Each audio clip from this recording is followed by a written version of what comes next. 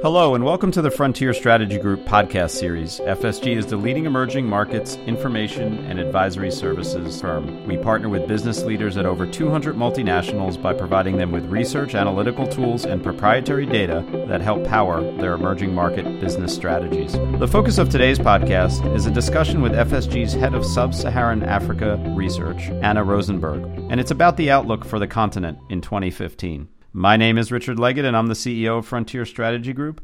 Anna is joining me today from FSG's London office. As a reminder, this research and all of our content is available via our portal at portal.frontierstrategygroup.com or via your FSG iPad application. Anna, welcome. Hi, Rich. Pleasure talking to you today. It seems a little late to be saying Happy New Year, but Happy New Year nonetheless. To you as well. Thank you. I've been looking forward to this discussion, having followed closely the growth story coming out of Sub-Saharan Africa in 2014.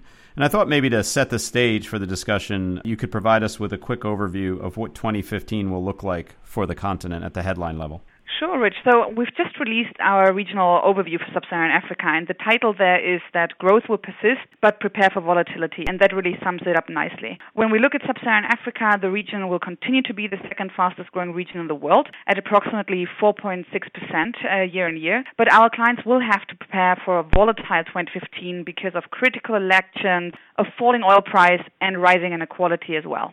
And those are sort of summary headlines. I guess when we dig a little bit deeper, let's talk about the big storylines or the big themes that we're tracking that you would guide our clients to be tracking as they think about the region in 2015. Well, I think the biggest story is, of course, the impact of the low oil price, both on oil exporters but also on oil importers. We have elections in a few key markets, particularly Nigeria coming up in February, but also in Ivory Coast. We have further GDP rebases. As you may remember, last year there was a GDP rebase of Nigeria, which increased the size of the economy by 89%.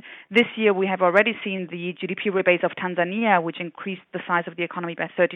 And apart from those stories, we're also going to see more investment going into the continent as well in 2015. Geographically, if you were to put your client hat on for a moment, where should our executives be focusing their attention this year? And has it changed from the prior years? Well, let's rather speak about where our clients are focusing their attention right now, irrespective of where they should be, because there's a big difference right now, and it also depends on how risk-averse companies are. We have definitely seen our clients still focusing on Nigeria. It remains the number one most watched frontier market in our Frontier Market Sentiment Index. However, there's a definitive shift from West towards East Africa in terms of our clients' investment plans for a variety of reasons. First of all, last year we had the impact of Ebola in West Africa, which even though it only impacted a few very small economies, has definitely tarnished the reputation of West Africa overall. Then we also have, of course, the elections coming up in a few key West African markets, and investors are a little bit jittery about those. We also had recently a coup in Burkina Faso. So there are a few reasons why our clients are currently in a wait-and-see mode in West Africa, whereas in East Africa, things are running much more smoothly. So we definitely see a shift towards East Africa, and that's also going to be the big winner of 2015.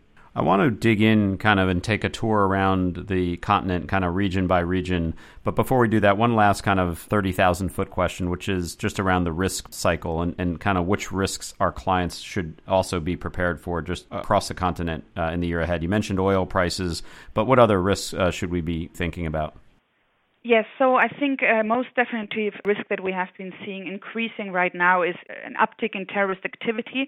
That's probably a global trend, but we see it pretty much in West Africa and also in East Africa, and also some risks related to the elections I referred to earlier. And all of them, coupled with the low oil price, are having impacts on very volatile currencies as well.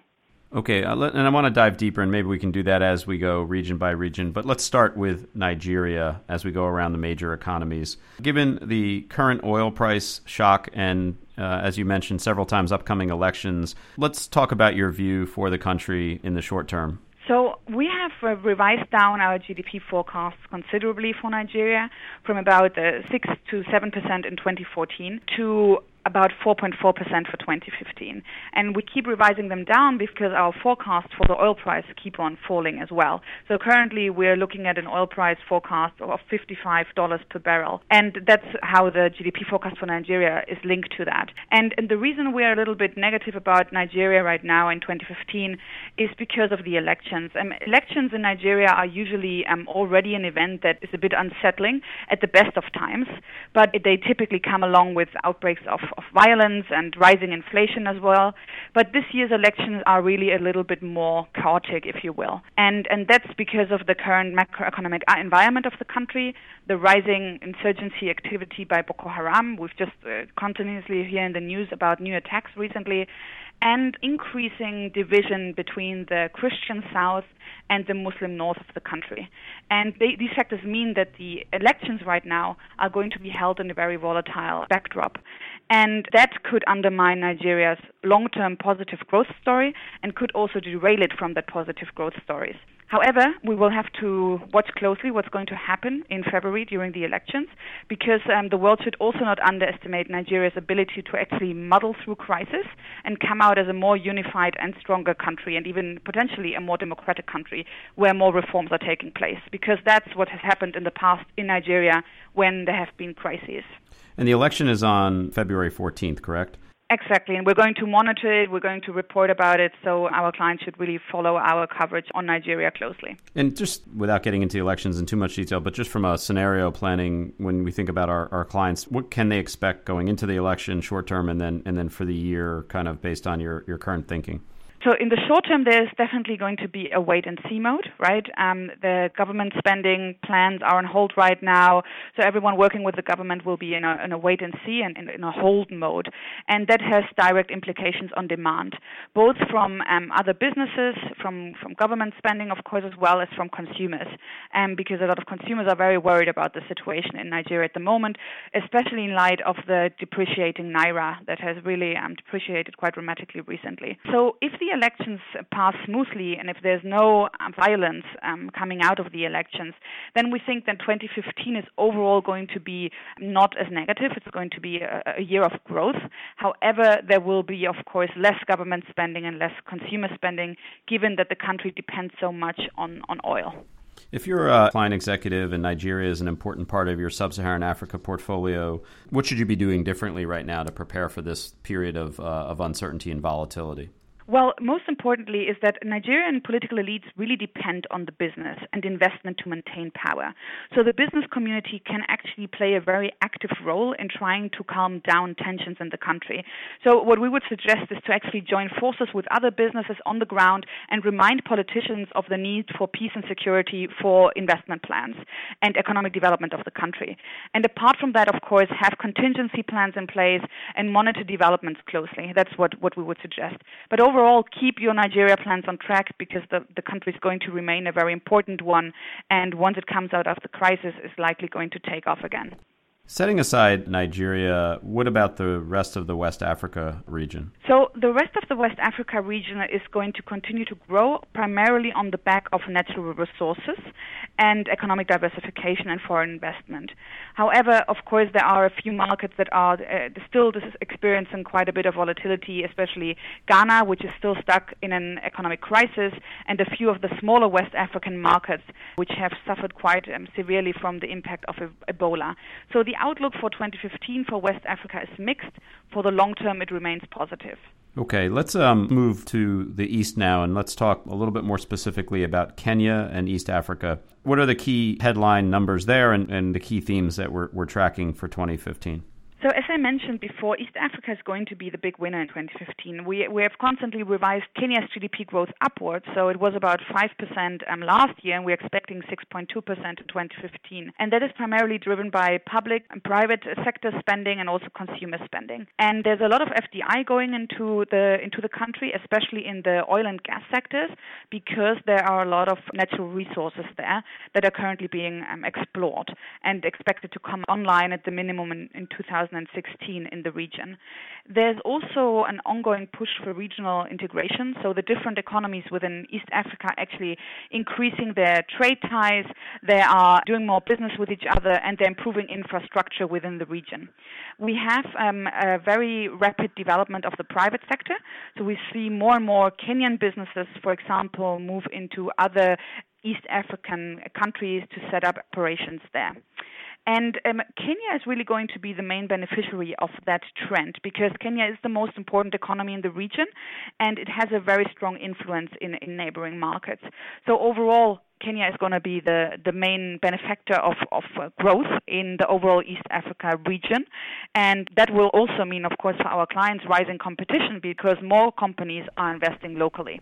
And you talked about the importance of investment in the oil natural resource industry, but given what's going on with the oil price, do you see potential for some of that being delayed, or is that something that you see the investments holding the course on?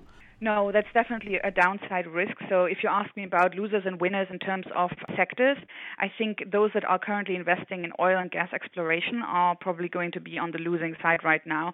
They are still continuing with plans, but it would not surprise me if some of the plans would be delayed or put on hold altogether at the moment. So it's something that we're watching closely, but so far we haven't necessarily seen that happen. However, on the flip side, there's a very positive development because the low oil prices mean that they're actually passed down to the consumers. They're freeing up spending. So consumers are spending more and the government is spending more and businesses are spending more. So they are definitely currently still a winner from the low oil price. Once they start to produce oil, that's a different story, of course. Okay. And you mentioned the risk of oil price, but there are other risks that you want to highlight for East Africa, for Kenya and East Africa more generally? Yes, so again, rising terrorist activity we see specifically in Kenya and along the coastal areas are a threat for the region, and typically when a terrorist attack happens, it impacts the tourism sector and it impacts consumer confidence, and that of course has an effect for our clients. Then we're also going to see elections in Uganda in 2016, but 2015 is going to be a year where we're going to see some pre-election campaigning happening. And given that Museveni has been in power for quite a long time in Uganda, that could cause a little bit of uncertainty there as well. But overall, the outlook is positive. All right, let's move to the Central Africa. Not necessarily a region our clients are currently investing in. And I guess the simple question here is, why is that? And secondly, do you expect a change for Central Africa in terms of priority for our clients in 2015? No, I don't expect a change for 2015 simply because the region is still very volatile. It's a very large region, it's a very diverse region, but it is extremely volatile. And especially now, because of the low commodity prices overall, the region is a major exporter of commodities. 2015 is likely going to be more volatile than it already is usually. On the other hand, it's important to highlight that it represents a sizable consumer opportunity, especially the Congo DRC. There are a lot of people there. And so it is actually quite an attractive region if you sell high volume, low value goods.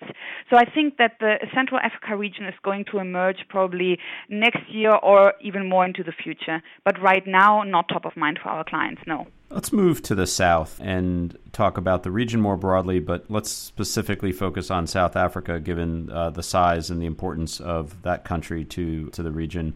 Maybe talk about your headline numbers and then some of the key themes. Okay, so let's start with South Africa there. So South Africa's growth story has been pretty bad in the last couple of years since 2012, simply because there have been a lot of strikes going on in the country, slow demand from the country's biggest trade partners, the Eurozone, and as well as China. And that has meant that South Africa's GDP growth has been, I think, 1.5 at the end of 2014.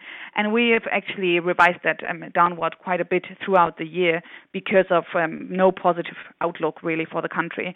Now we've revised it up to 1.7% for 2015, simply because we believe that the country is going to benefit somewhat from the low oil price. It's going to free up a little bit of consumer spending. Not much, but a little bit. So a little bit more of a positive outlook. But the political challenges that impact South Africa persist. There are very strong and disruptive labor unions there. The rand is very volatile. It's linked to global financial flows, and that's why the rand really reacts reacts badly to any kind of global event. And that means it has depreciated quite a lot, which has impacted, of course, spending power for imported goods in the market. So overall, 2015 is not going to look great for South Africa, also because of a huge electricity crisis the country is facing, and there are massive blackouts, and they are, of course, impacting industries quite severely. So that's it for South Africa, and not a lot of good news coming out there for this year. However, if we look at the region more broadly, there are a few winners. So, for example, Mozambique is a country where a lot of FDI is going into because it has huge gas resources, and there's a lot of investment going into the country right now. So the frontier markets of the region are doing well, the more established markets not so well, because they're very much linked to South Africa.